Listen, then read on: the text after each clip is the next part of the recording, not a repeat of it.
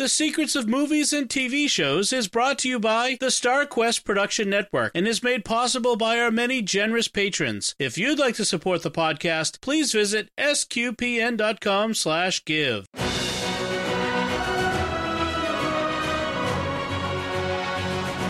You're listening to Coffee and Comics, part of the Secrets of Movies and TV Shows podcast. We'll be talking about the hidden meanings and deeper layers of superhero movies and the great comic book stories they adapt. Today we'll be covering Season 2 of Loki, Marvel's latest Disney Plus show that just concluded last week with an epic finale. I'm Andrew Hermes, and today I'm joined by David Handlos. Hello, David. Hello. And Patrick Mason. Hello, Patrick. Howdy, Andrew. Hello. Be sure to follow the podcast on Apple Podcasts, TuneIn, Spotify, iHeartRadio, or the SQPN YouTube channel and at sqpn.com. You can find us on social media at facebook.com/StarQuestMedia or on Twitter where we are at SQPN or on Instagram where we are at StarQuest Network. And do us a favor by please sharing the podcast with your friends and with any comic book fans out there. And if you want, we did cover Loki Season 1 back on episode 70 of Secrets of Movies and TV Shows. So you can, if you're interested, if you haven't listened to that episode, or if you want to revisit Season 1, you can find it on any of those podcast platforms or at starquest.fm/SCR70.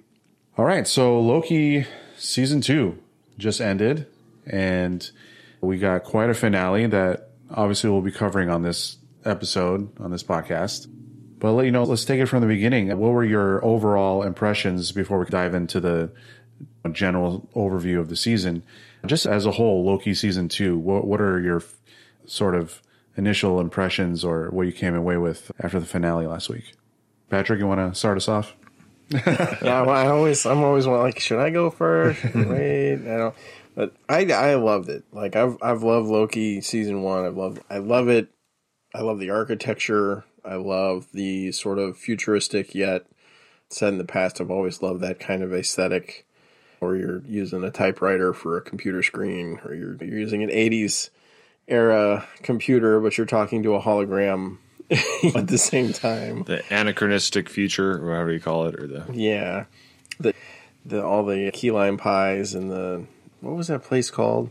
The Automat? Right, yeah. With all the little doors. And I loved it pretty much through and through. It was interesting to me because it was... I really love this season. I love Loki in general. And I think it's because it's what Marvel does really well. And that is redemption stories. Like Marvel just... of anything that they can do, they can nail those out of the park, right? They can hit a home run with a redemption story. And they did it very well. And it was very interesting how... they brought it from where we left off in Season 1 to where we were in Season 2. And I love the fact that they, much like Season 1, they didn't dodge any of the big questions. Like all of the free will versus fate versus how does time work and function in physics and all that. And is it a problem of who or where or when or what? and I love the new characters they introduced. Obi was fantastic. So yeah, I enjoyed the heck out of it from beginning to end. Yeah, David? I'll start at the end, right, where I enjoyed it from beginning to end as well. Season 2 seemed even more fast-paced in a way than the first season, just because it was the race. Loki started from the get-go. There was no rest. It was just, boom, he's already in an emergency. And you've got to... We already saw a huge change just in 6 episodes in the first Loki season, and this took it all the way even further than I ever thought. And at the risk of spoiling a little bit, it also used a Groundhog Day way of making it happen. Yeah, it certainly did. I love that movie. Yeah, Groundhog Day. If you're gonna borrow any story devices, that's not a bad movie to steal it from. But yeah, I echo what you guys are saying. I loved it. I think it's even better than Season 1, and I love Season 1. And yeah, something we're going to talk about a lot, and we were just talking about it before we started recording, is just a lot of full circle moments, a lot of, as you mentioned, redemption. And Loki as a character, like his character arc, if you just look at it from like when we were introduced to him in the first Thor movie and him being like the main villain of the first Avengers movie, and just seeing where he's ended up now in this sort of like where we see him in the finale, which feels very much like a serious finale, and reading up on interviews and stuff from the cast and the producers of the show, this definitely was a definitive ending, but not meaning we're not going to see Loki again. But as far as the Loki Disney Plus series, it looks like it was meant to be 2 seasons, 2 halves of a book, as I think the director of the show, one of the directors or producers of the show described it. And I'm glad we got that. I'm glad that obviously there's a lot of implications on the MCU as a whole going forward after what happened in the finale, especially. So we'll get into that. But as far as like a character arc of Loki, of Mobius, of Sylvie, even new characters we met this season like Obi, they definitely wrapped up their stories very well. But obviously with anything Marvel related, it's all open-ended at the end too, with sort of endless possibilities. But for the story they were trying to tell, to take this sort of variant of a character that tragically dies at Thanos' hands, literally, to take that character and to witness like what would happen, like from that first episode of Loki was able to see sort of the events of his life take place. What would he change? And what would happen if he becomes friends with someone like Mobius? He meets a female variant of himself, like Sylvie.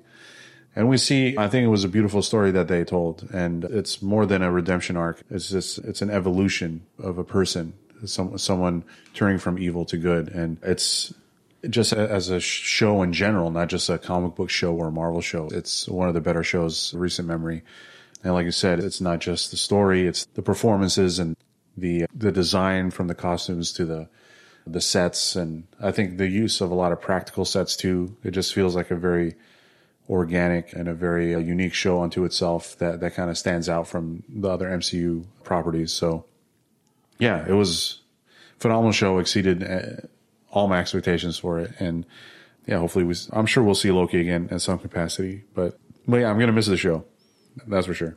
It's interesting that like how they use so many like physical sets, like practical sets. And so like the TVA kind of screams out like, oh, why wouldn't you use a green screen for doing this? But they really did it, right? They really had a lot of those props. They had the setup and the lighting and the stuff you'd all stolen somehow from the 50s and 70s.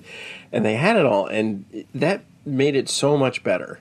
Yes. And it's just so much more like real, like for an organization that is very unreal in its existence and being, and it's stepped back from time, right? But it made it very concrete and real because they used those physical sets. And I absolutely love the new sets, the Obi's sort of chamber of secrets down. You have to hit this one button in this one elevator in order to open up this one little section and go through this door and walk by the banana that's in the tube. And it's just this, and it's such a cool room because it's the way it's set up as an orb and the shelving is circular. And you think about like practicality, it's probably not to a normal mind practical, but Obi doesn't strike you as a normal person, and so it fits him. And then when we meet his variant in the alternate universe, and he has that like workshop, which is the same thing, right? It just doesn't have that middle table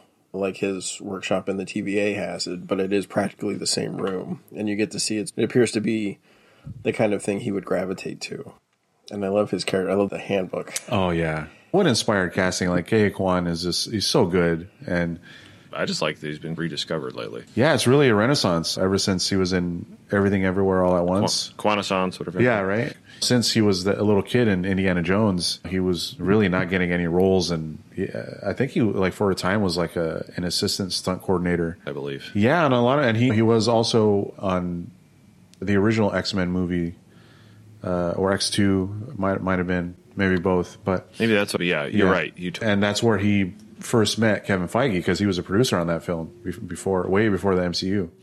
So a full circle moment for him, just being an assistant stunt coordinator on that movie, and now being one of the highlights. And He's not the main character, but definitely we see a lot of his character, and he gets a lot of screen time, and definitely a fan favorite. So yeah, hopefully we see more of him as well. I do enjoy Obi. Yeah, so let's go back to the first episode of season 2. It starts off like right where season 1 ends with, I believe the opening shot is just, we see Loki running in slow motion down the hallways of the TVA because he's we learned that he's not in a different universe, but he's just in the past. The way season 1 ends, where we find Loki meeting up Mobius right after Sylvie kills He Who Remains, and he's trying to warn him that all the Kangs are coming. And Mobius is like, who are you? What department are you in? And you look like an analyst. Right, yeah. This huge statue of Kang, and we're like, oh my gosh, he's in a totally different universe where Kang is like running the show. And but we learn later in the episode that it's time slipping. And again, really great special effects too. Talk about the practical sets. Even the VFX are great. Like the time slipping was the way he time slips. It's very like visceral and like weird and disturbing. And it looked painful. Yeah. I love that movie. That looks like it hurts. What did it look like? It didn't look that bad. It was terrifying. He's like, why'd you lie to me about that? And again, I love the banter between those two. Those two, it's like those have been buddies for centuries, but they're just like, it's only 6 episodes in. It's like he's one of probably Loki's first real friend. No, seriously, it's their chemistry is really what makes the show work. And yeah, he notices that this weird thing is happening where he's just out of his own control, just slipping through time, going into the past and coming back to the present. So when he gets to a point to where he meets Mobius in the present, where he knows who he is, Mobius introduces him to Ouroboros, OB, who's like the IT guy for the whole TVA, the author of the TVA handbook, as we learn. And that's how we get introduced to this sort of concept of time slipping in a very cool way, with Loki going back and forth into the past. He meets Obi in the past to where before they met, and then he fills him in as he's going back and forth. He's like, this is what you got to do. I've never encountered this before. And then in real time, we see Obi's, wait, I do remember. We did meet. So it's a really cool, clever way, this sort of story device that we see a lot of time travel movies, and in different ways they try to tell a story or develop some sort of plot device. But this was really a cool and unique take on this, to where we literally see a character learning in real time and seeing their past affecting their present as he's coming back. So, and that plays a big role throughout the series, especially in the finale. And then he time slips, and then he looks for Sylvie, and then we see in the after credit scene that she's in a branch timeline in Oklahoma in 1982 at a McDonald's restaurant. So we get to see a very cool vintage McDonald's restaurant. And that's how episode 1 ends. So what did you guys think? Just real quick overall, that first episode, how did season 2 start off for you guys? David, let's hear what you had to think. Still, I mean, I had more questions than answers, but I loved how they started it, and I loved how they used the idea of time, especially since this is a new concept, because this is for the TVA, because the TVA is supposed to be outside of time, but here's a guy moving back and forth in time in a place that's supposed to be timeless. So that made me interested and made my head hurt at the same time. So, right. But it was great. And then just the McDonald's plug at the end. I'm like, how much did McDonald's pay for that? But anyway, but both my wife and I were watching it. We're like, that's when fast food places were actually fun. Right. Yeah. Yeah. The McDonald's looked like a fun place to go, and not like it was having a midlife crisis, which is what they look like now. Yeah. I loved the Obi's introduction. I love the time slipping and Obi going, that's not possible in the TVA. You can't time slip here. And then having him watch Loki do it in both times and being like, okay. And then using that as the explanation for how Obi was learning through Loki as he went back and forth. I really enjoyed that kind of play. I was very happy we got to see Sylvie, even though it was an end credits, because I was really worried we weren't going to, and I was really like, no, I need to see what's going on here. Obviously, you weren't the only one. Yeah, if she hadn't been in there, I would have been miffed. I would have been a little ticked off. Oh, totally. After everything that happened in season 1, we had to see what she was doing, and she had to be a big part of this season. So yeah, I'm happy that we finally got to see her in that little stinger at the end. Yeah, that first episode was perfect to start out because, again, it was a good introduction to the weirdness that we were going to encounter throughout the season. And it did a good job of introducing the time slipping aspect because that obviously played a huge role throughout the season and sets the stage for how Loki and everyone else are going to navigate like the sort of consequences of ultimately Sylvie's actions by killing He Who Remains in season 1. And then we get more light shed upon that in the finale as well. But yeah, I thought it was perfect way to start it off. In the next episode, they capture Hunter X5, one of the TVA, I don't know what you would call them, TVA officers. She was, or hunters. Yeah, because they're all called Hunter, right? There's Hunter B-15, who we know. So they find him he went back to 1977 where he's like a famous actor. I don't know if he's famous, but it looks like he's like B-movie famous. Yeah, it's like B-movie. It might be like Bruce Campbell level famous. Right, yeah. And obviously just living the life. They capture him, they interrogate him. That's how they figure out where Sylvie is at. So Loki, Mobius, and Hunter, they go to Oklahoma. They find Sylvie. She's working at the McDonald's. Yeah. I was pretty blown away. I was like, what is going on? Yeah, dude. And you know what? And I don't know if it was in that episode or it was a later one. Like there was like just looking at the McDonald's food. Like there was a scene where I think Sylvie has like a bag of McDonald's. She sets it on her truck, and like you can see the steam coming out of the bag. It just made me really want McDonald's at that moment. Yeah, now I want McDonald's. Yeah. Thank you. I'm very sorry. Yeah, I've started craving. I know, right? Gosh. It was like the fact that no one said, "Do you want fries with that?" at any point. Oh, what a missed opportunity! Yeah, I know. I was like, I was waiting. Yeah. I thought it was like an interesting sort of, if you've just done something like really huge in your life and you don't know what to do next, just go to Oklahoma and work at McDonald's for a little while and figure it out. Yeah, after going through a bunch of like apocalypses and stuff, like just settling down in Oklahoma, working at McDonald's just seems nice. I can't blame her too much. Yeah, after all that, yeah, that would be relatively calming, I guess. Yeah, manager seemed to like her. She got along with the rest of the staff. Yeah, and like I said, it was a time where McDonald's was like a totally perfect, normal place to go and a well-respected establishment. So McFlurry's worked back then. Yeah, the ice cream machine was never broken. Yeah. Yeah. Machine actually worked. Oh man. But yeah, so they go find her, and Loki just does his whole song and dance about how desperate the situation is, and Sylvie does what Sylvie does. She's just refusing to get involved with the TVA again, and she's loving her life right now. And in the middle of all this, Sylvie hypnotizes Hunter X5, and he forces him to reveal Dox's plan to simultaneously destroy the branching timelines with reset charges. So they send Wolf back, and Loki, Mobius, and Sylvie, they captured Dox, but by then it was too late. A lot of her people escaped. They already set a bunch of charges, and they already eliminated a bunch of timelines. And they tracked down Ravonna Renslayer. They tracked down her tempad, and on one of the remaining branching timelines. And then Sylvie's, you know what? The TVA is a mess. I'm going back to McDonald's, and she takes the He Who Remains tempad that she has after she killed him, and she's gone. I thought this was a really neat episode because it was very much the TVA trying to figure out, like, what do I do now?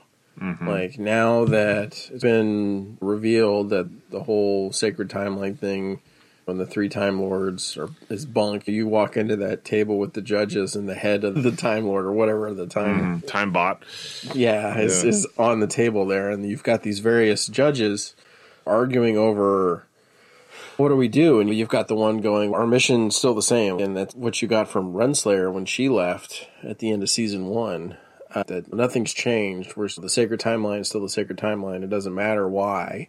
And then you have was it Hunter B5? B5. Yeah, X5. making a case for X5. X5. Is it X5. Okay. It was 5. X5, Sorry. yeah. Ends with 5. Sorry. Yeah. She was making a awesome, case- but yeah. B15. Oh yeah, B15. It's Hunter B15, and then Hunter X5. Yeah. Okay. It can get confusing. Yeah. Yeah. So we use names. Mobius got to be called Mobius. What about everybody else? They got Mobius and Renslayer, and the rest of them got alphabetized numerical names. Yeah. He's just an old is analyst. even funnier 'cause It was before they had You numbers. eventually, you find out about Renslayer and Mobius' past as hunters, and you're like, when do they get names? Is that like a part of your ceremony as you go, you It's like a progress to promotion. another... Yeah. Yeah. You're good enough to have a name now.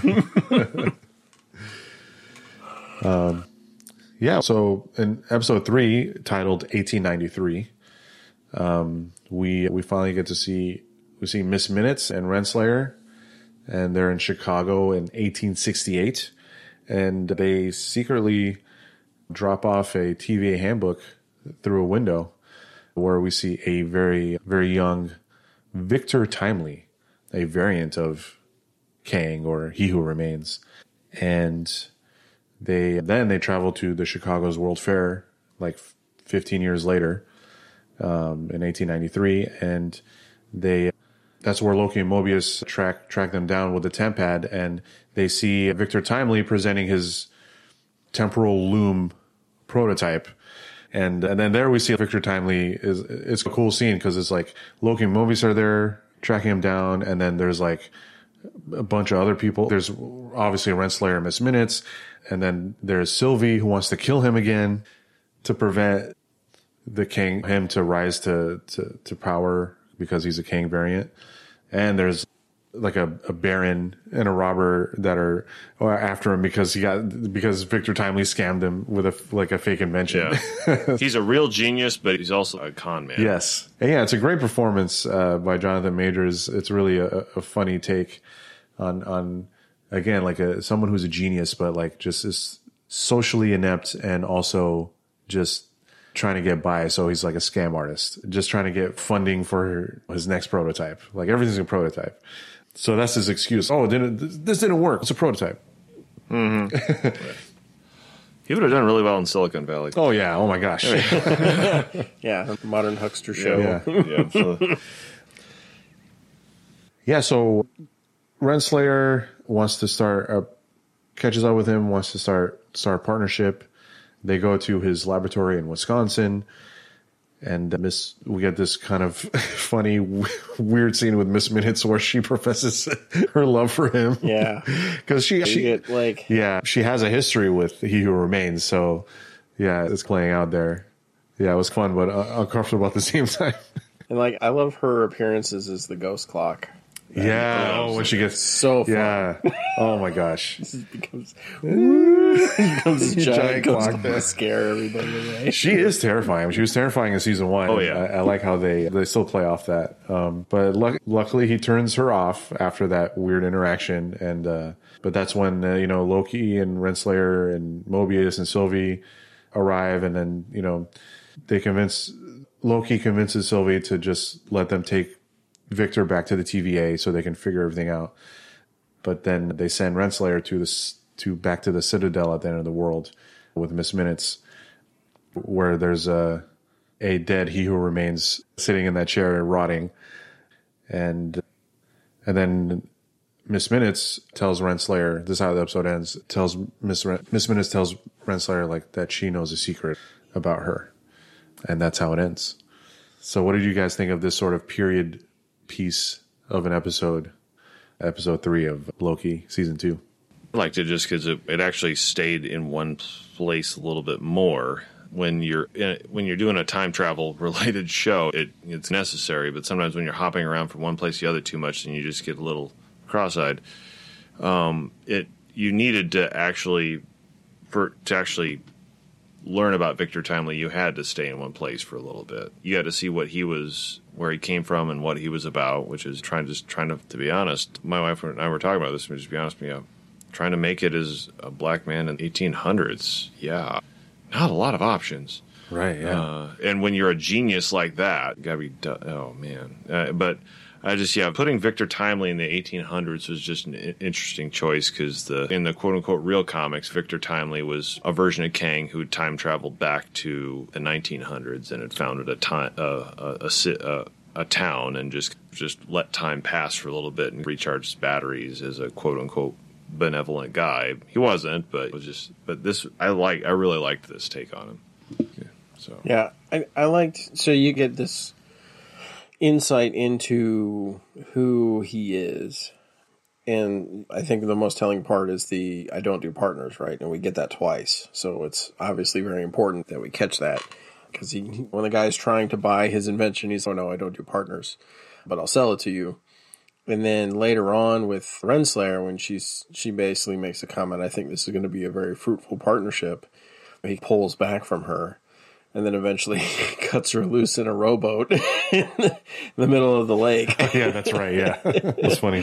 Yeah, and I don't do partners. And it's funny because Miss Minutes, at that point, you can see she's, "Oh, I've got my chance. And you did the right thing." And she's egging him on. And the other part was the showmanship.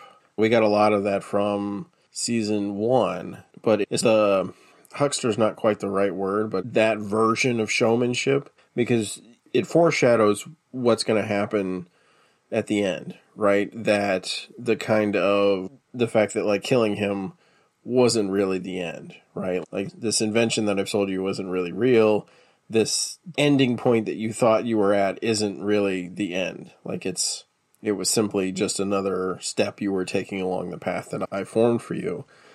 And so I liked that quite a lot about this episode because it was a deeper dive into who He Who Remains, or Kang, really is and how he operates. And you can bounce this version of him off of the one we got, He Who Remains, but you can also bounce him off the one we got in Ant-Man and the Wasp. The same kind of, I don't do partners, right?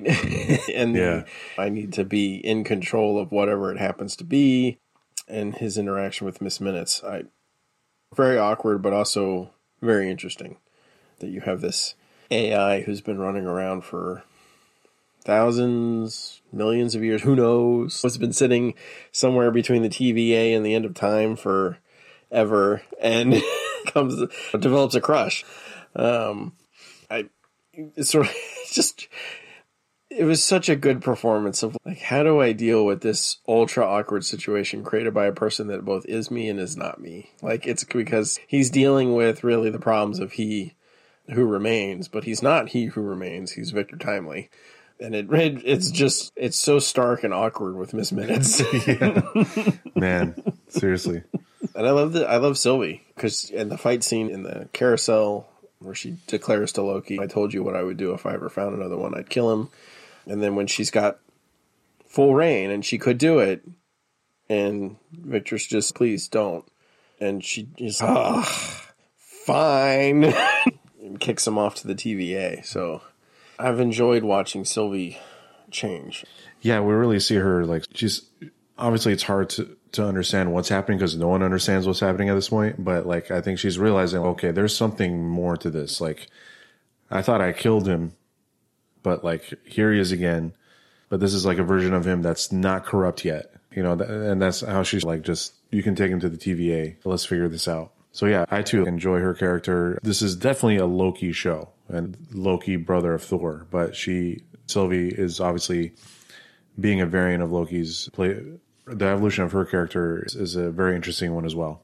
And then in the next episode, so we see Miss Minutes. So Miss Minutes at the end of episode 3 has a secret to tell Renslayer. And she reveals that Renslayer was, I guess it's implied that romantically involved with He Who Remains, or at the very least they were partners. And she basically commanded his army, and He Who Remains was telling her, like, "You're going to lead the TVA with me." But obviously that didn't happen. Miss Minutes erased her memories. Again, the no partner thing comes to play here. And we go back to the TVA. We see the temporal loom is, like, just reaching catastrophic failure. We're all going to die. And so Loki and everyone, they're trying to use Victor's and OB's throughput multiplier. There's a cool scene where OB realizes when he meets Victor, oh, the source of this knowledge is from where I got this knowledge is from your writings. And so it was like a cool, like, recognition of like geniuses through this sort of ontological paradox. Yeah. It's definitely a big paradox. He learned about time travel theories from a scientist named Victor Timely, but Victor Timely learned about it from OB's handbook. Yep. And I needed something stronger than coffee after thinking about that too. Right? Yeah. Which was the chicken? Which one was the egg? Yes. Yeah. Yeah, but I love the scene where they hand each other the books and they're like, "Can you sign my book? Can you sign mine? You're OB? You're him? You're Victor Timely?" it was so adorable, yeah. And yeah, that's another cool thing about the show is like it the way they're handling the Kang angle in the MCU in general. Like we see He Who Remains season 1, we see a sort of more of the Kang the Conqueror in Ant-Man. And then in this one, we see him as, again, Victor Timely. And we just automatically fall in love with his character. It's like we forget that he's the next big bad on the MCU, apparently. And at least that's how they're building him up. And it's scenes like that where it's, oh my gosh, this guy is just... Him and OB are like I'd watch a show with just him and OB going on adventures. Mm-hmm, yeah, but that was a cool scene. And like the hot chocolate scene. Watches it and then gives it to the guy. You know, he's all excited. He's like a kid in a candy store, and it's hard not to really like his character. He's just got that sort of I don't know, like this guy's really cool or fun or whatever it is to him. Yeah, right before that. I think it was before that hot chocolate scene, we see Renslayer and Miss Minutes. They're trying to take over the TVA, and they go into the cell where they're holding Hunter X5 and Dox and all of Dox's loyalists.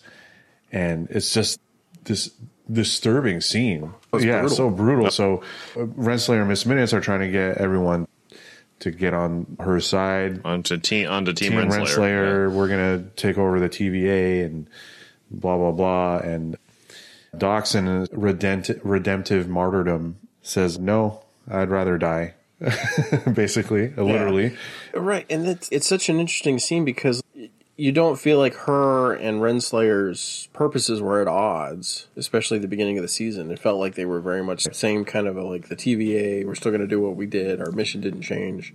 But when it like comes down to it, like she's no, I'm not going to join you. This is not what we're about. Right, because even when they were eliminating those branches, their intention was good. They thought what they were doing was right, but being faced with someone like Renslayer and Miss Minutes, these are the two people that are going to lead the TVA to brighter horizons. Like no, like she knew exactly what that would entail, so they chose death, and death in a very like horrific.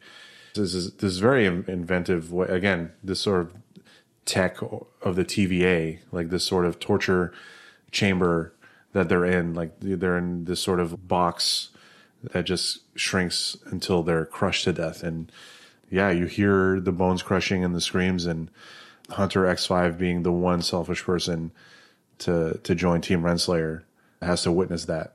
So that scene definitely stood out, and obviously because of how like horrific and tragic it was, but also giving Dox like a cool moment, even though she's like a minor character that we barely visit. That again, even the minor characters on the show get cool story arcs and character development.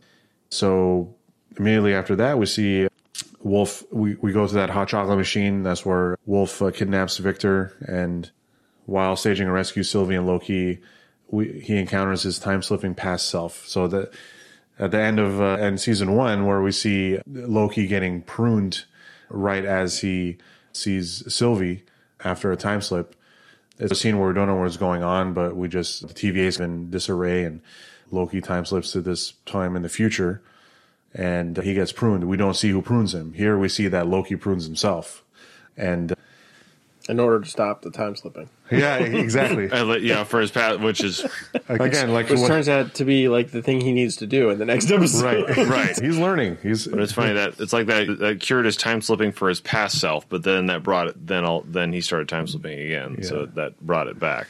Yeah, wild stuff. Again, just might need like as confusing as that stuff might be if you really try to think about it. Like the show does a good job of, you know what, here are the rules, and even if they don't make sense, we'll show you stuff in an order where it makes sense. Like from before, like we see Renslayer drop the book through the window, so we know Victor got the book at a young age. So the scene with him and Obi later, where they have that exchange, is okay. Maybe it's weird to explain this paradox, but like we get why this is happening because we just saw that earlier.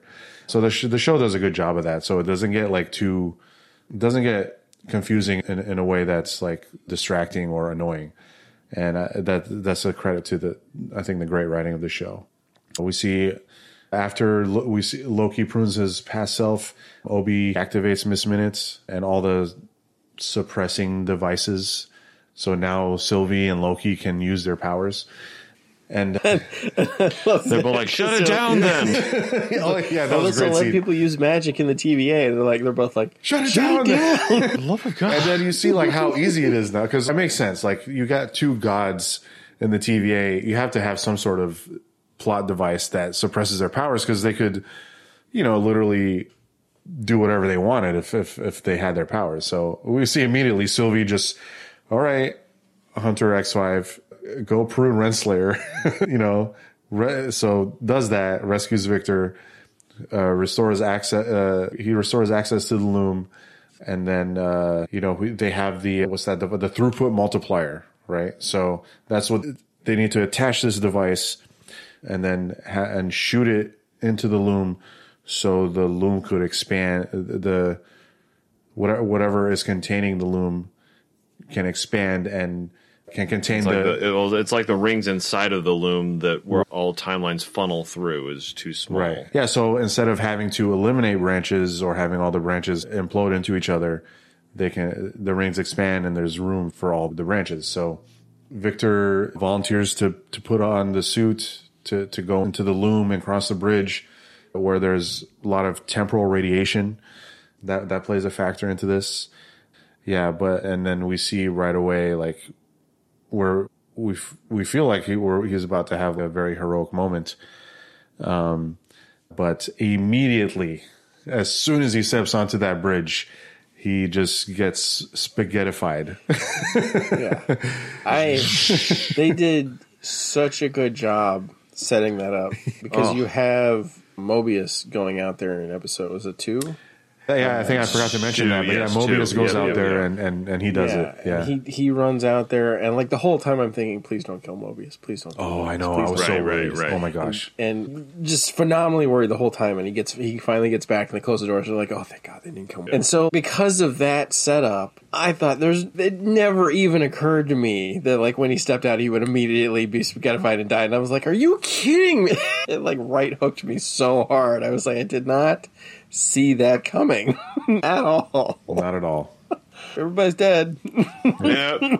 Yeah. So he gets turned into spaghetti because of all as we learned, there's just too much temporal radiation, and again, Obi is like the narrator for all the weird stuff that's going on in TVA. So it's what just happened? There's too much temporal radiation. It's like, so it's again a great character just explaining the weirdness that's going on. He serves like a great purpose for the audience. Glorious purpose. Yeah, absolutely. Sorry.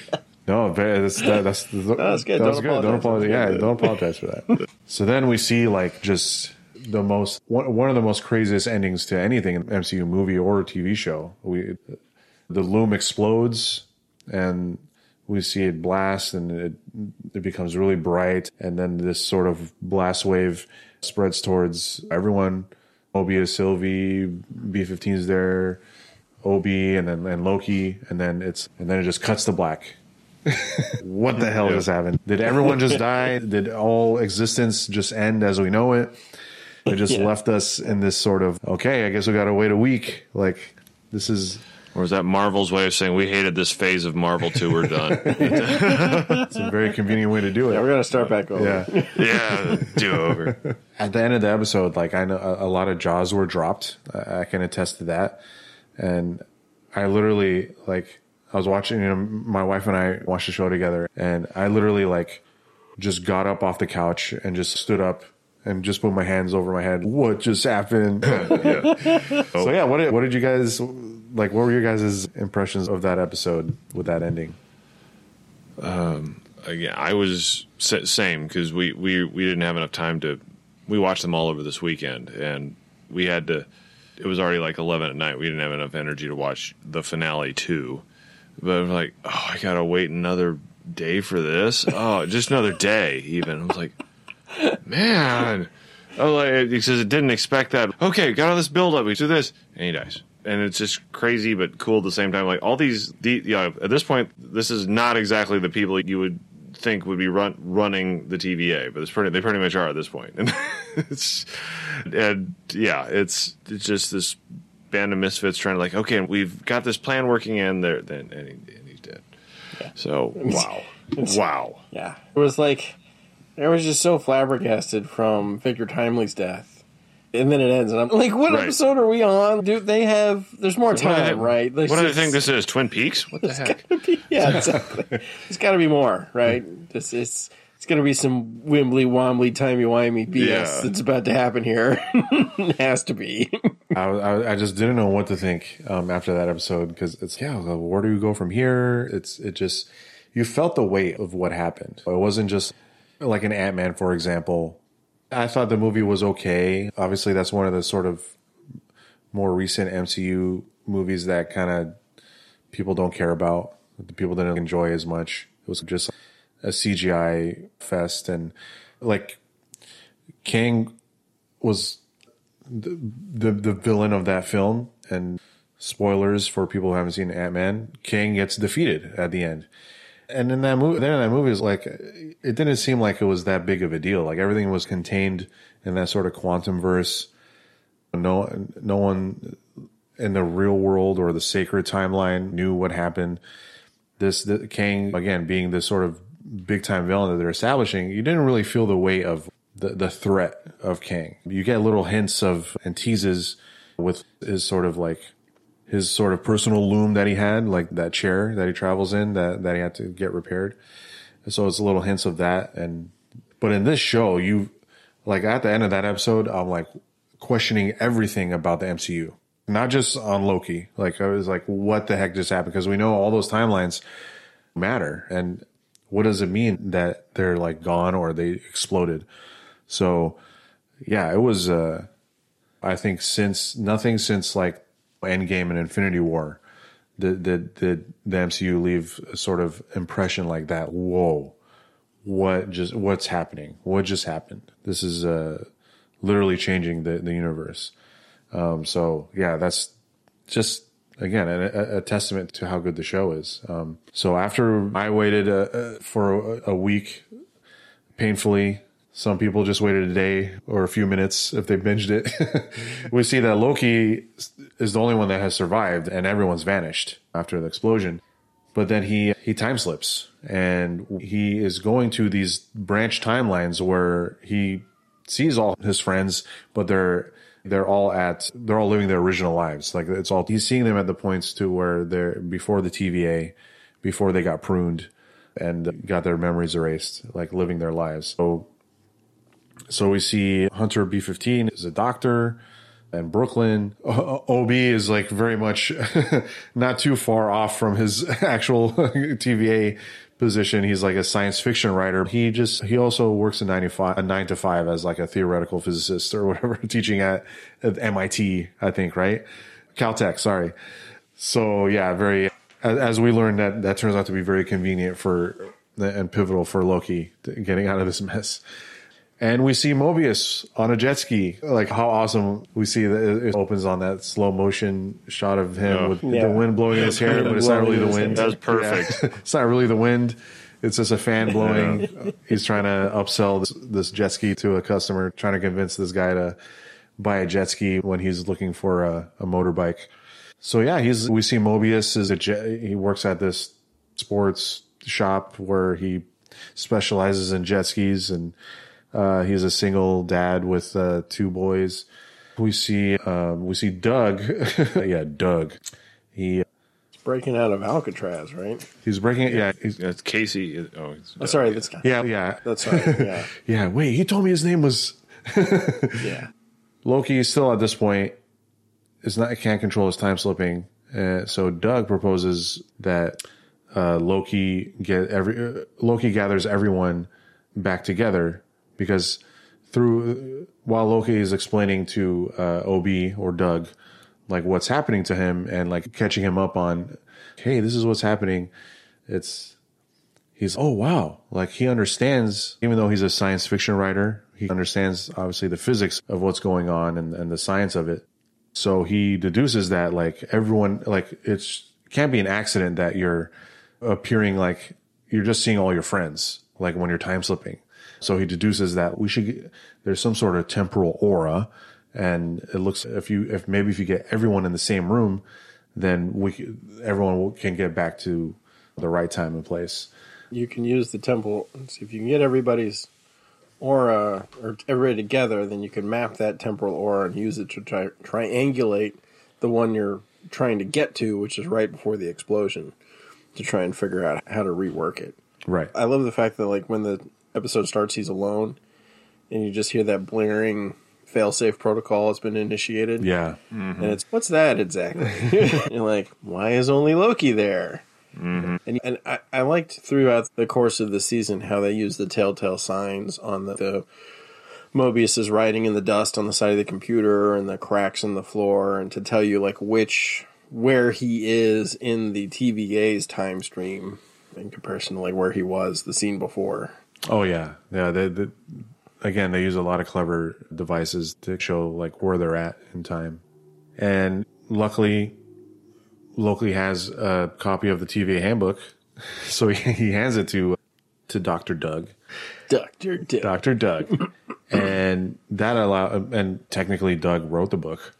So he was able to build a temp pad. Well, so Loki goes to visit, or he's visiting Mobius, and he has that conversation with Mobius in his front yard, right? Oh yeah, we should talk about that for sure. Yeah. Yeah, this is where he's trying to convince him like, hey, dude, like, we're friends. Your name's Mobius. That's a cool name. That is a cool name. But he's also creeped out about it. Yeah, very creeped out. But it's cool the way that he shows him like, hey, I'm not messing around.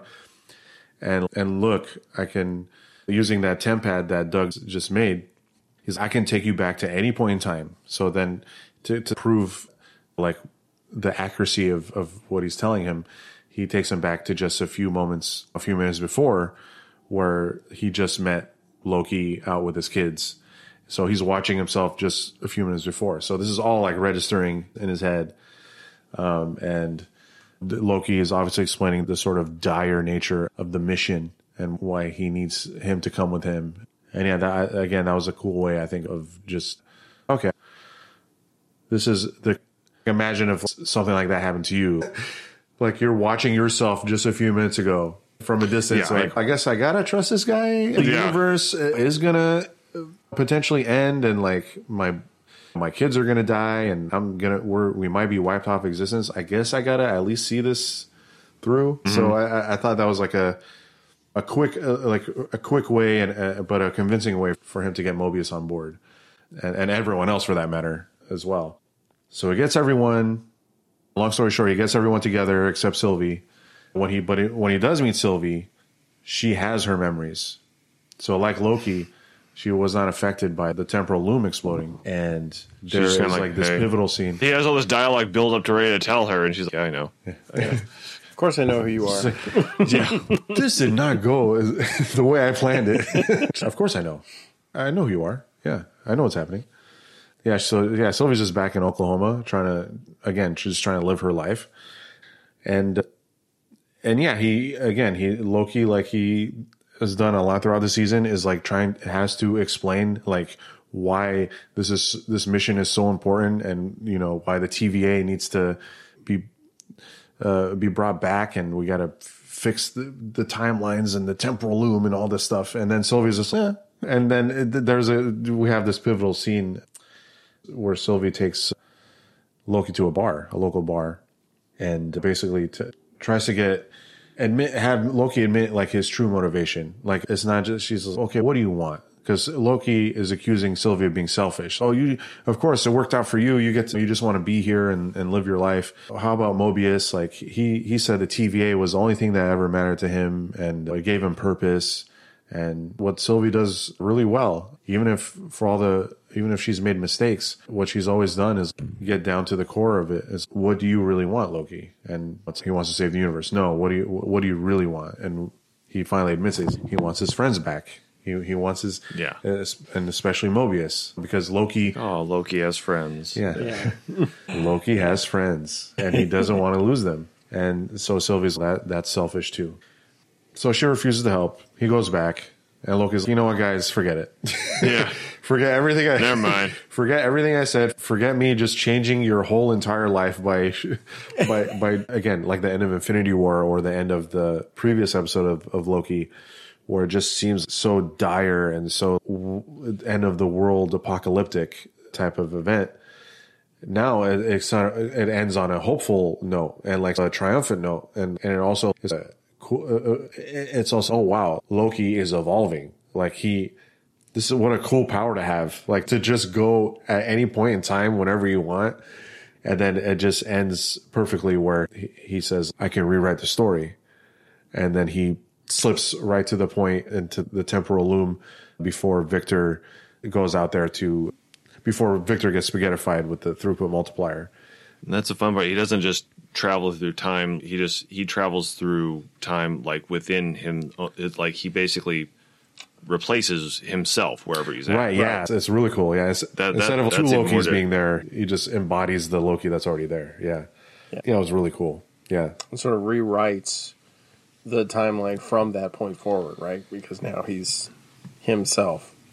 Which is, I hadn't really thought about how confusing that is. Because he just all of a sudden, and now he is just it's. Oh gosh, I'm gonna quantum leap this a little bit, but it's like when the Sam Beckett's character could leap through the years of his own lifetime. He was just stepping into people's lives, just right there. Right. Yeah. Yeah. Except it was his own. But yeah, and then cue the groundhog fun. Yeah, seriously. So any other thoughts on that episode before we get into the finale? No, I think it connects so seamlessly to the finale in my mind. It's just one. Yeah. Yeah.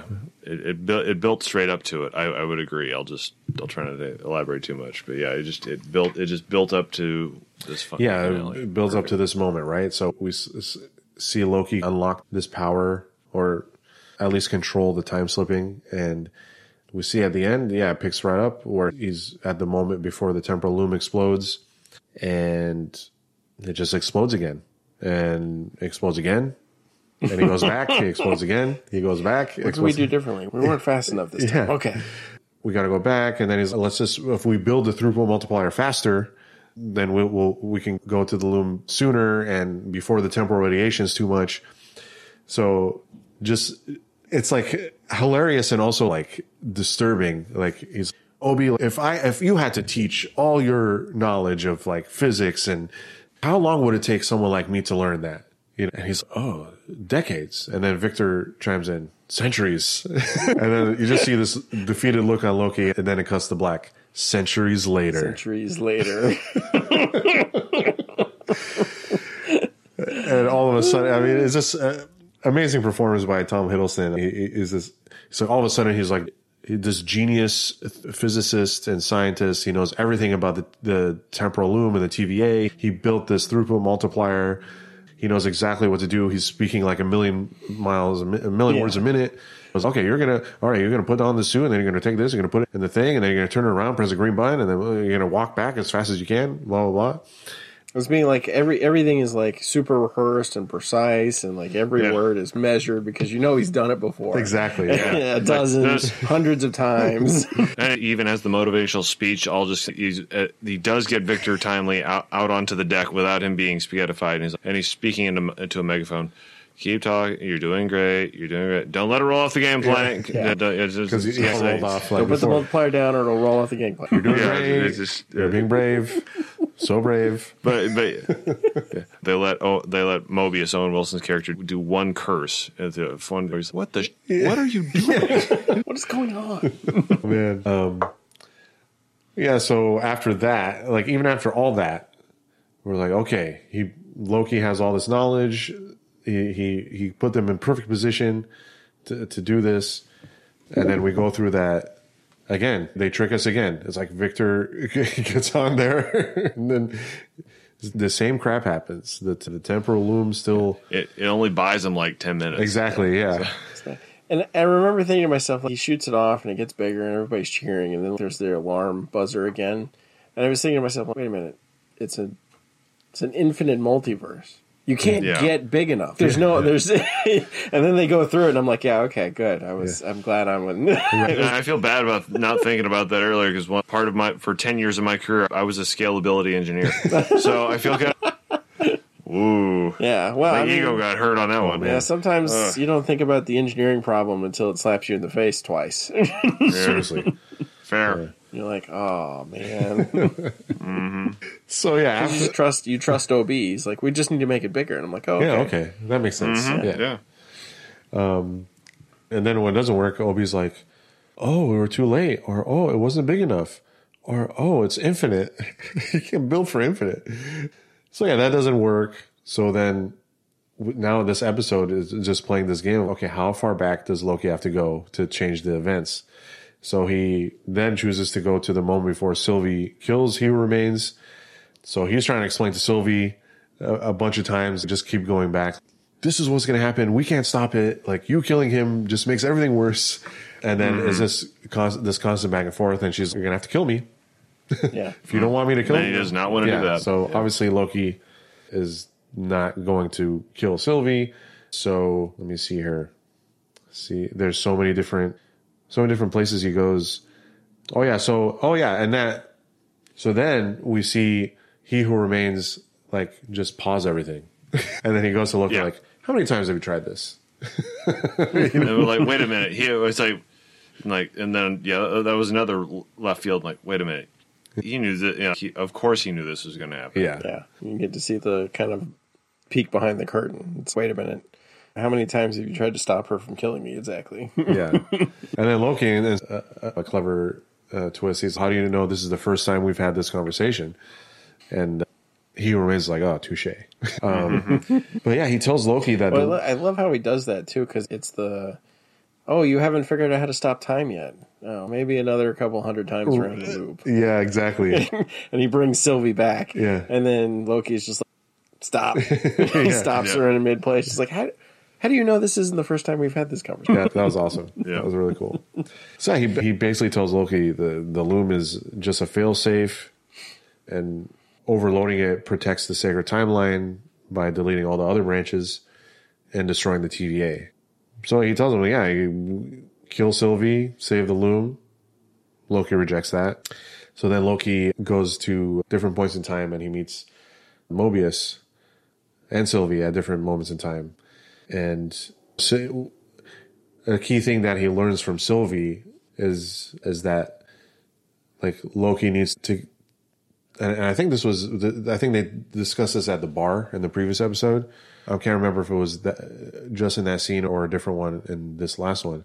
Maybe you guys can help me remember. But basically, Sylvie's a key in like letting Loki in on what he needs to do. And the key is that he needs to give everyone a fighting chance, like not to just give in to He Who Remains by like just preserving the sacred timeline and the TVA, because even in that moment, even in that outcome, no one really has free will.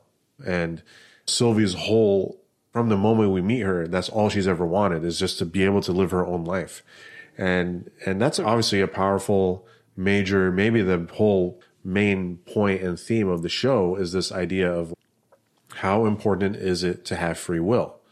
And that obviously it plays a large role in our lives. It plays a large role in our faith. It's the reason why God created us.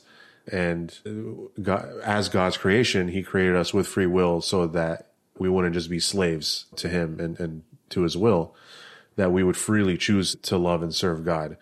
And there's no greater love than that. And that shines through in this show, and Sylvie's sort of explanation of, even if we have to die fighting, die trying. Give us a chance. Don't just give up. even if you have to sacrifice whatever you have to sacrifice, please just give us a chance. Don't just let us like fall back to what we were, or just give in just so everyone could, live. Like if we have to die, like she's willing to die for it. Yeah, she's willing to give up the whole bag, even if she knows she's not going to make it. I like how that scene starts. So you're asking for my permission to kill me because you don't have it. Yeah, I'm not that's going to right, give you my right, blessing. yeah. Yeah, that was great. Yeah. Any other thoughts on specifically this theme of free will and how the show handles it? It's a slippery, difficult slope, but I thought they handled it really well. I like the Mobius's conversations through the course of the show, both first season and second season. But was it X5? His conversation while he's interrogating him about why don't you go see yourself? Like, why don't you go? You're a variant. Why not go see what your life is actually? And you can see both like the struggle on Mobius in his acknowledgement that I'm afraid of what I would see, not because it would be bad, but because it would be good. But also the ownership of but what I've got now is purposeful and it is good. And I don't need to go do that. And I think that's a very real struggle in general in life. And I don't know if this is true of other ages, but it seems like we live in an age that's very obsessed with the what if, which is very obsessed with the concept of, if I had done this differently in my life, how would it have turned out? The fear of missing out amped up to the millionth degree, because then you're wondering about what would my other timelines look like, and how would that play out, and the acceptance that comes with, no, I'm here and now, and I live in the here and now, and I need to act with purpose in the here and now. I'm trying to remember, there's a line in the Narnia books, I want to say, that Aslan says in a couple places where no, you don't get to know about that stuff because it's not part of your story. It's their story. Yeah. And too bad. Live your life. Go on and do it. And it's interesting to watch Mobius struggle because Mobius he's just a man, right? And he's very much sort of our analog in that space, dealing with Loki. And I really like the fact that they didn't shy away from it. Right? Or they didn't show... Mobius wasn't terribly dogmatic about it either. He looked like he was really struggling, which was nice to see. I'm trying to remember their final scene together. Oh, Mobius and Loki? Yeah. Before the God Loki stuff? Yeah. Before he flashes back to literally their earliest meeting. That's right. Yeah. And changes things just a little bit, so he gets Mobius to open up a little bit and tell him a story about when he was a hunter and he couldn't take down a kid who was destined to cause the deaths of people, and someone else had to do it. Yeah, which was Renslayer, of course. And that was like the last one of the last conversations he had before surging forward and accepting what he had to do. Where Mobius had said that sometimes the purpose is more burden than glory. It was more burden. Remember that right? No, I think that's correct. More purpose, more burden than glory, and then that's what it seemed like. That's what gave Loki the resolve to go back again for the final time to where the loom was going to blow, and resolve it in a completely different way. Yeah, Mobius tells him that story about this hunter who once lost sight of the big picture because he failed to prune a variant because the variant was this little boy. Like, how can I prune this boy? Yeah. And then, but because of that hesitation, a couple of hunters died in the process. And it would have been worse if we learned he's talking about himself and Renslayer. It would have been worse if Renslayer hadn't stepped in to intervene. And then, he says that line, most purpose is more burden than glory.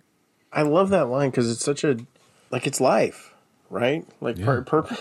There's no guarantee that the purpose that we live and what we do and what we get from what we're supposed to do per our mission from God is going to be glorious, right?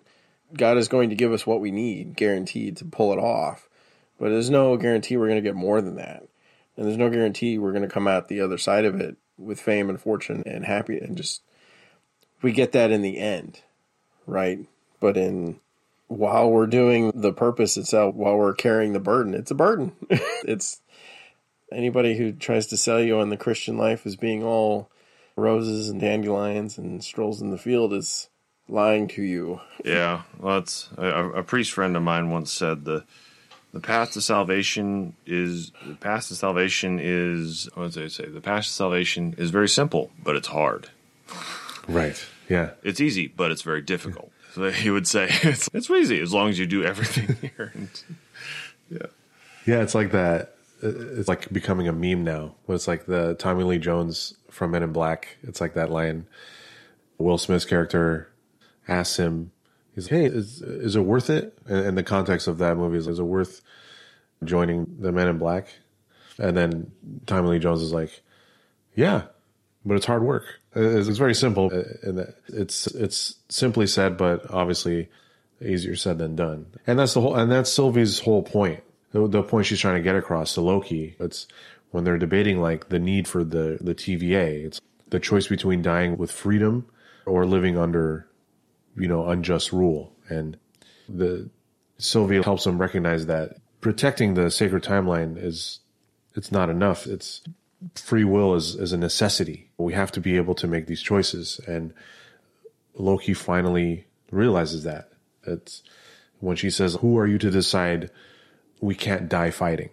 He's trying to just save everyone, just so everyone can be safe, so he can have his friends and all that. And he is making the argument like from before. Oh, Mobius didn't have a choice, and he wants to be back at the TVA. And she makes this great point. Who are you to decide that we can't die fighting? And that kind of parallels, I think, like what Dox and her loyalists were willing to do when they died.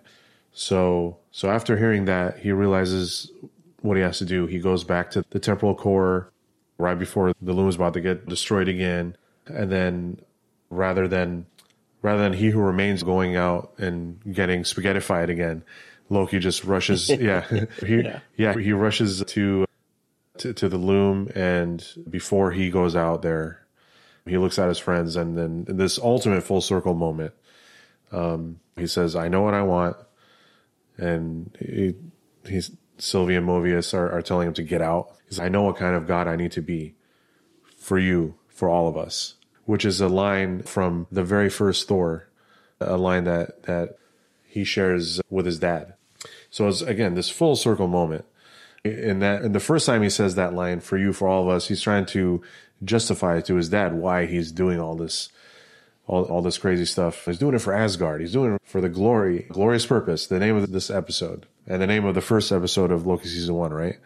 So again, a lot of full circle moments here. And I learned earlier today that he improvised that line, or it was Tom Hiddleston's idea to bring back that line from the first Thor episode, like, for you, for all of us, and really hit. I like it because it also parallels the TVA slogan, for all time, always, right? Oh, yeah, that's right. I didn't even realize that, yeah.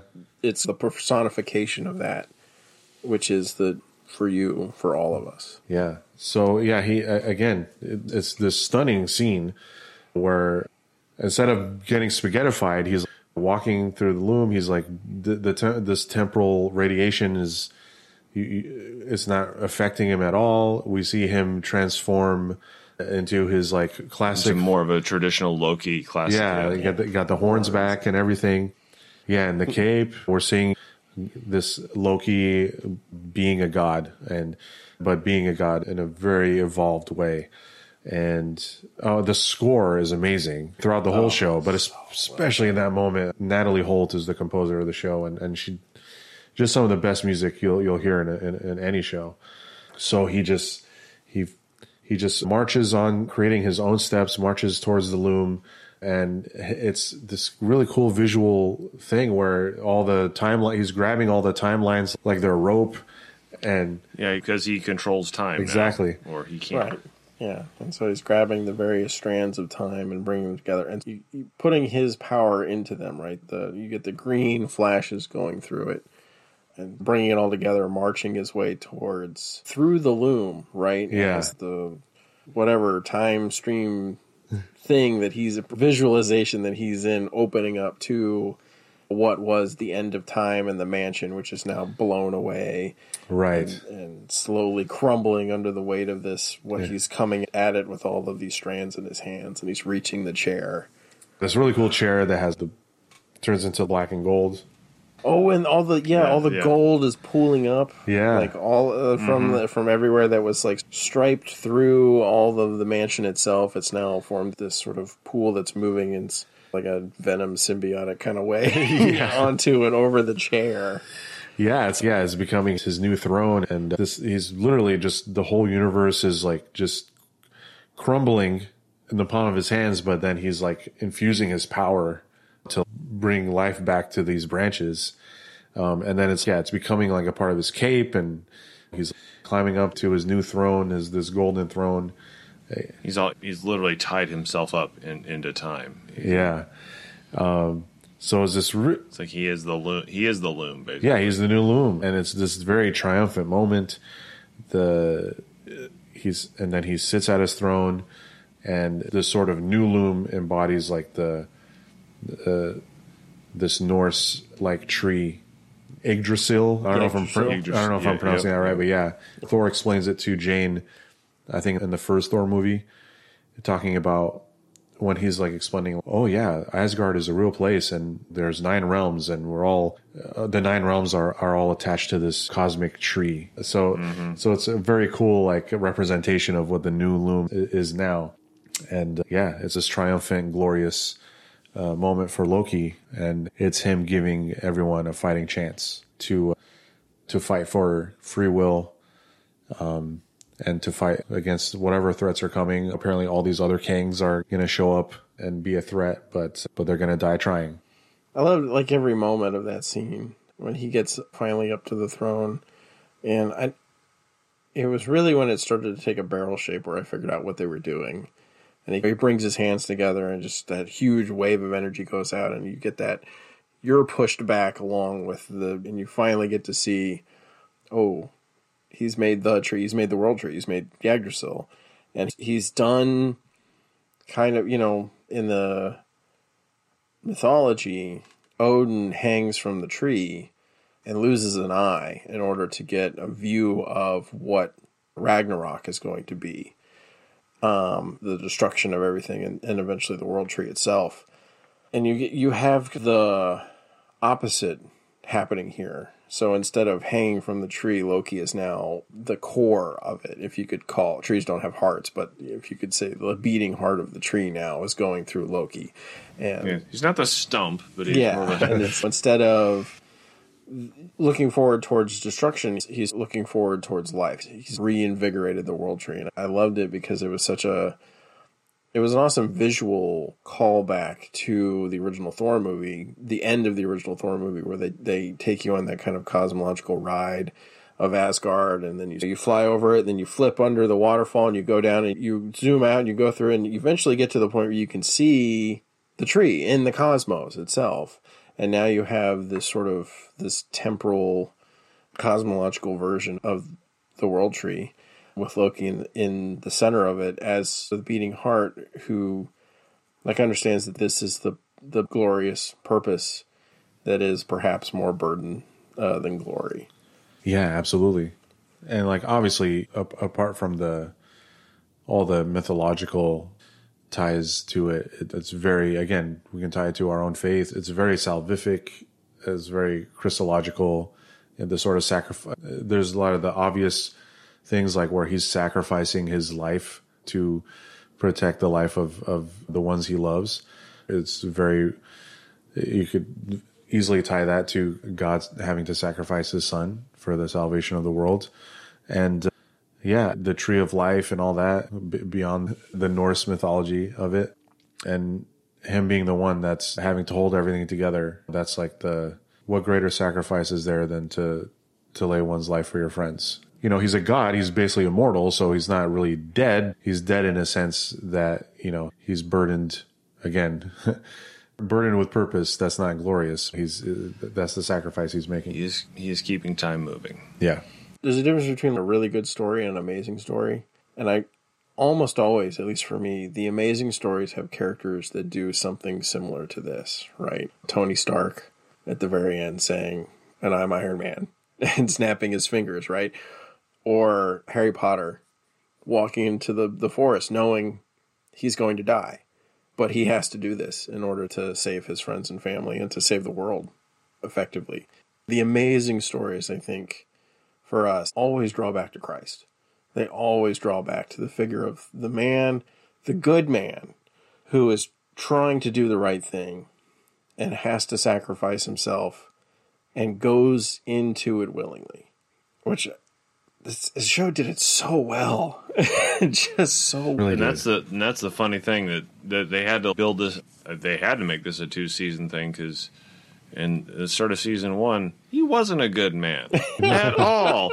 They could have probably come up with a way to pick him or prune him, like when he was on that quasi redemptive arc right before he got killed in Infinity War.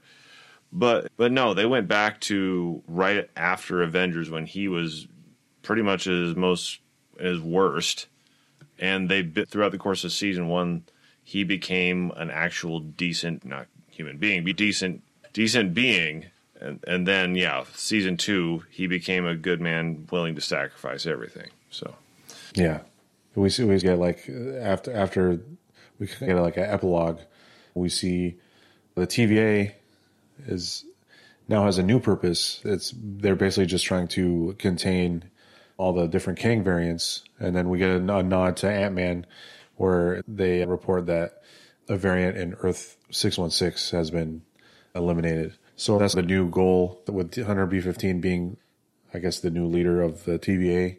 OB is there retooling Miss Minutes.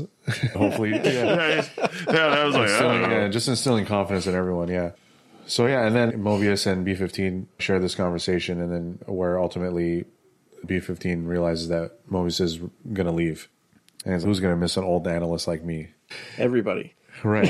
Yeah, no, seriously, including us, especially. Yeah.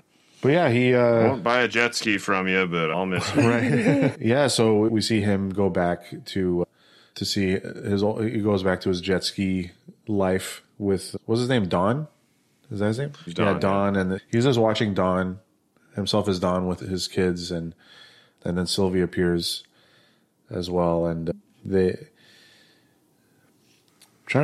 you remember what they talk about initially? I know how it ends, but I think they're just, what are you going to do? yeah. Sylvie's, I don't know. It's time to write your own story. And then Make your own burger. yeah, right. And like in a brilliant way, in a brilliant ending, that's very moving.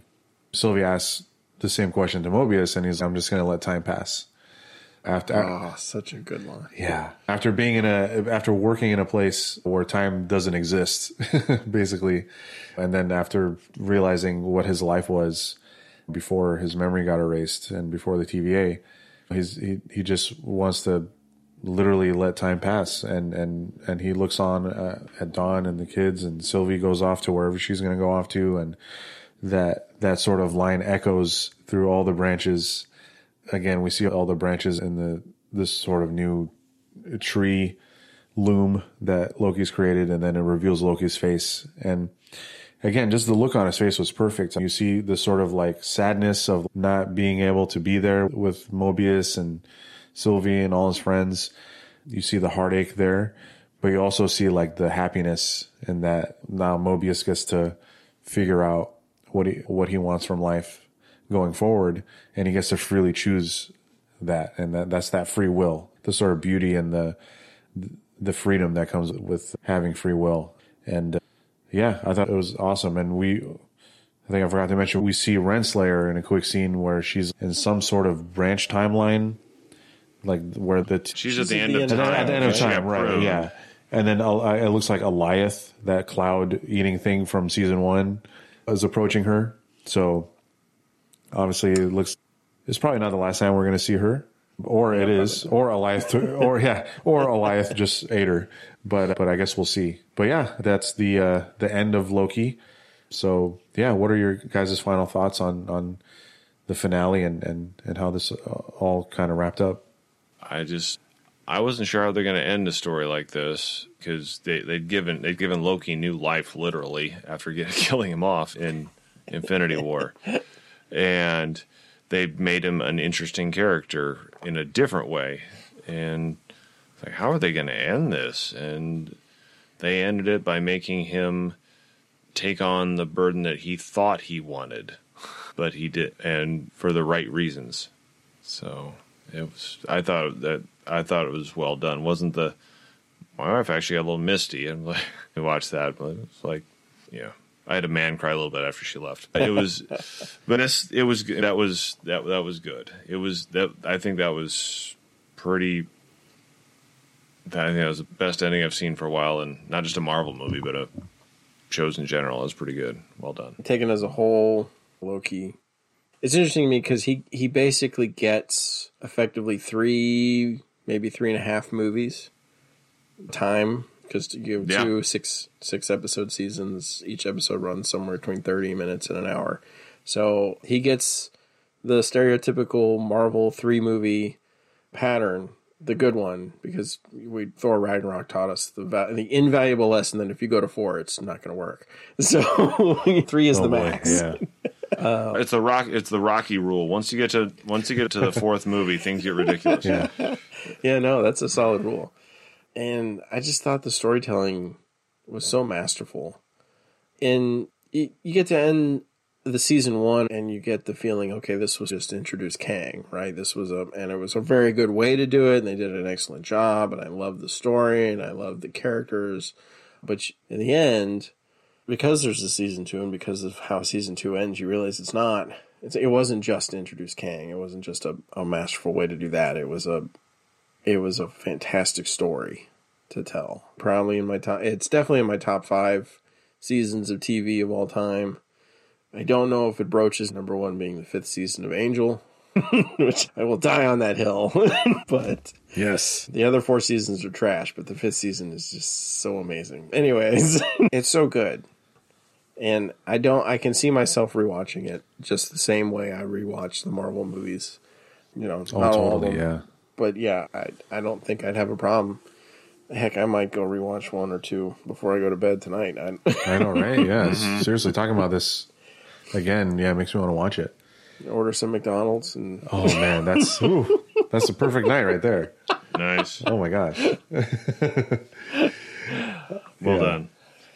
Yeah, I mean, again, can't say enough great things about this show, and yeah, also too, it even wraps up like Victor's story, where we see at the end too, the book never ends up being thrown through the window, so even Victor gets like a happy ending. Like we can assume at least he's not gonna turn into an evil king or whatever, or die turning into spaghetti.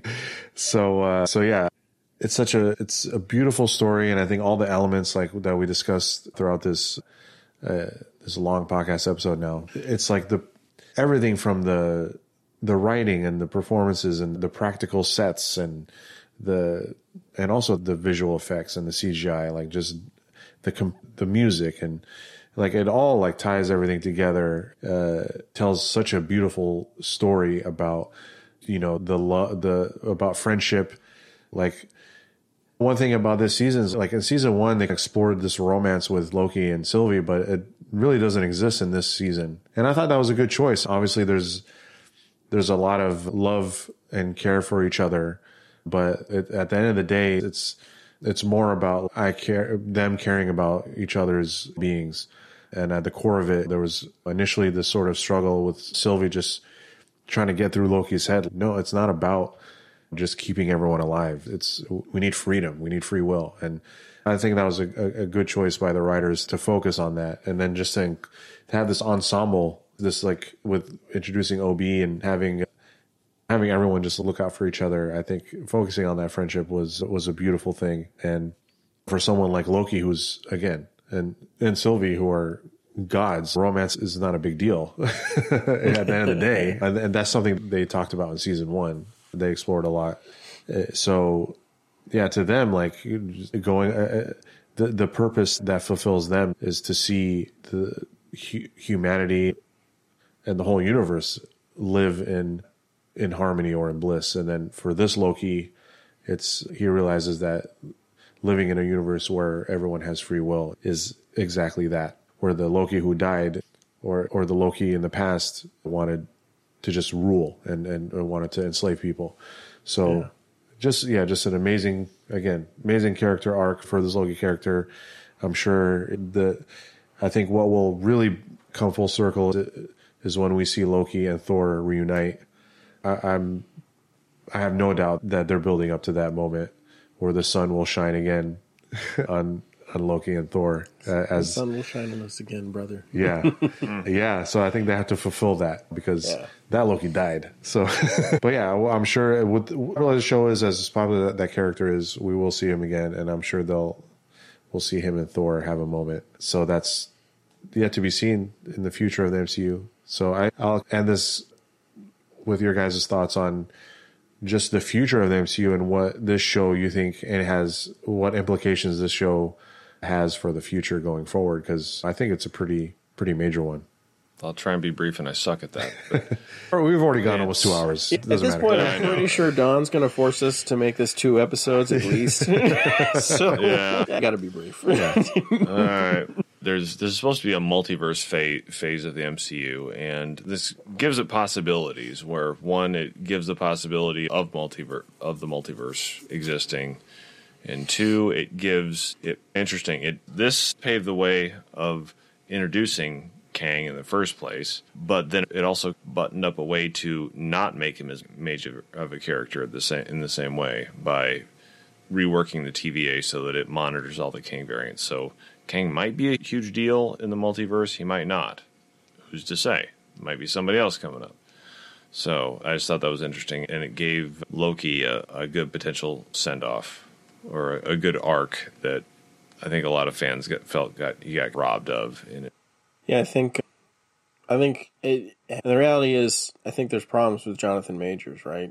They got to figure that out. The real world. And so I think that whether or not that was a desired implication in what the TVA's purpose is now, it's now on the table, right? Because if he goes to jail or Disney/Marvel wants to distance themselves from him, then we may see a shift to a different arch nemesis.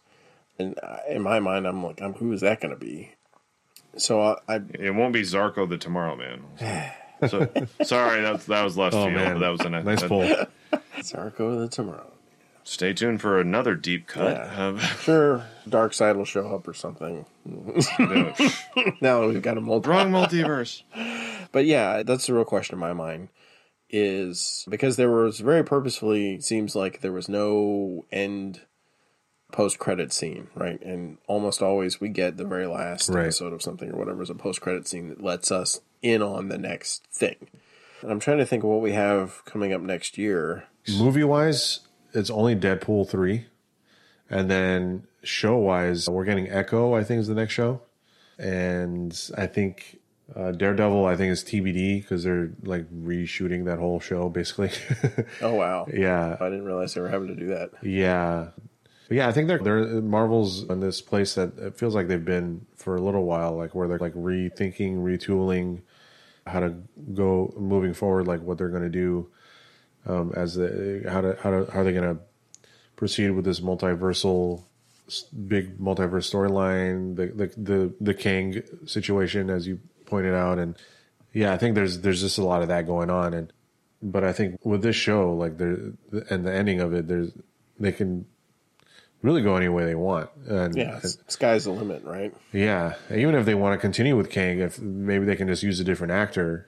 I don't know how. Jonathan Majors is so good in that role. That might be too difficult, but yeah, maybe they pivot to a different villain.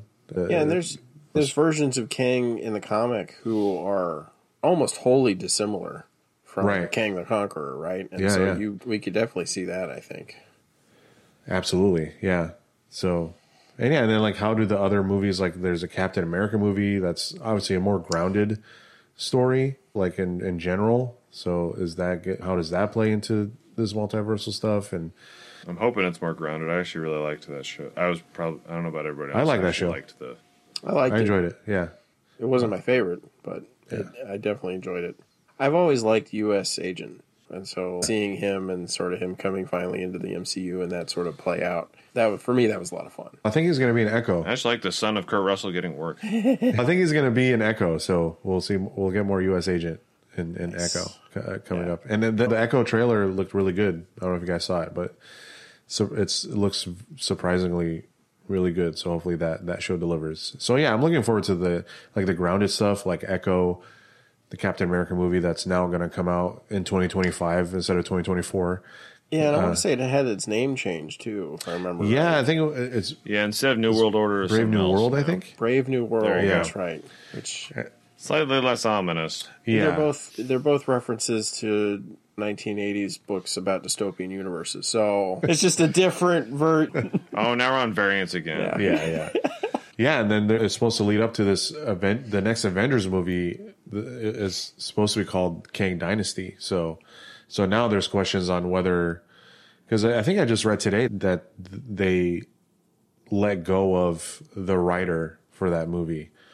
So people are speculating like, oh, they're starting to shift away from Kang, but that's all speculation. But yeah, at the very least, I think Loki at least gives you hope that like they can do this sort of multiversal story justice, and hopefully it's not like messy. And because it seemed again like with like movies like Ant-Man, Thor: Love and Thunder, it's like what are we doing here? Like even the Marvels, like the Marvels was like okay, but again it just seems like We'll watch it. What was that? I am definitely going to watch it. It's I worth like Miss watching. Marvel. Yeah, Miss Marvel is great, and she's the best part of the Marvels for sure. And I think all the like Captain Marvel and Monica and Miss Marvel, they have great chemistry. But I think again, it's just like it's a movie they just put out. It doesn't feel like it definitely has a crazy post-credit scene. It's worth the price of admission just to see the post-credit scene, because that one kind of has like a huge tease for stuff in the future. But yeah, but the movie alone doesn't feel like it's that impactful to the overall whatever multiverse story they're trying to tell or lead up to.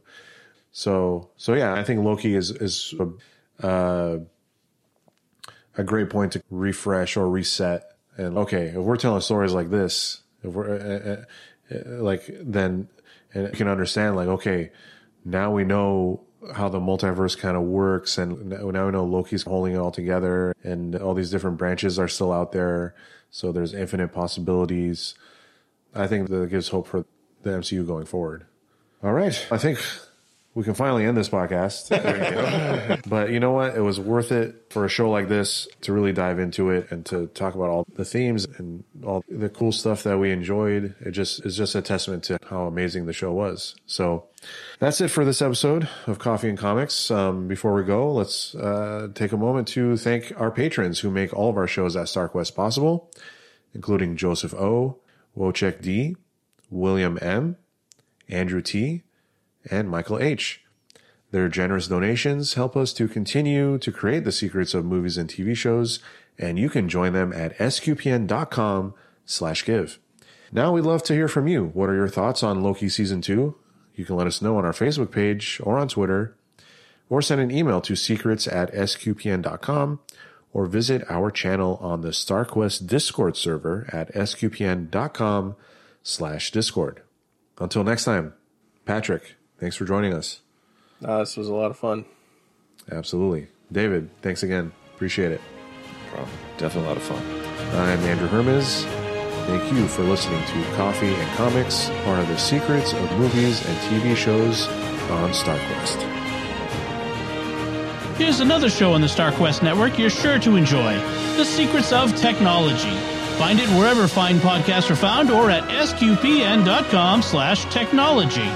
We'd like to thank Patrick McCaffrey of Moonshadow Studios for editing this episode. To have your audio edited professionally and with care, check out more of Patrick's work at moonshadowstudios.biz. That's moonshadowstudios.biz.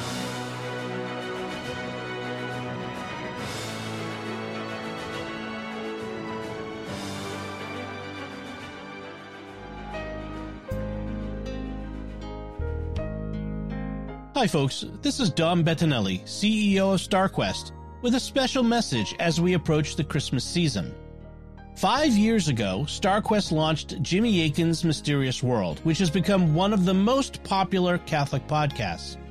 The show educates and entertains tens of thousands of people every month, exploring mysteries and showing how we can use critical thinking to evaluate extraordinary claims.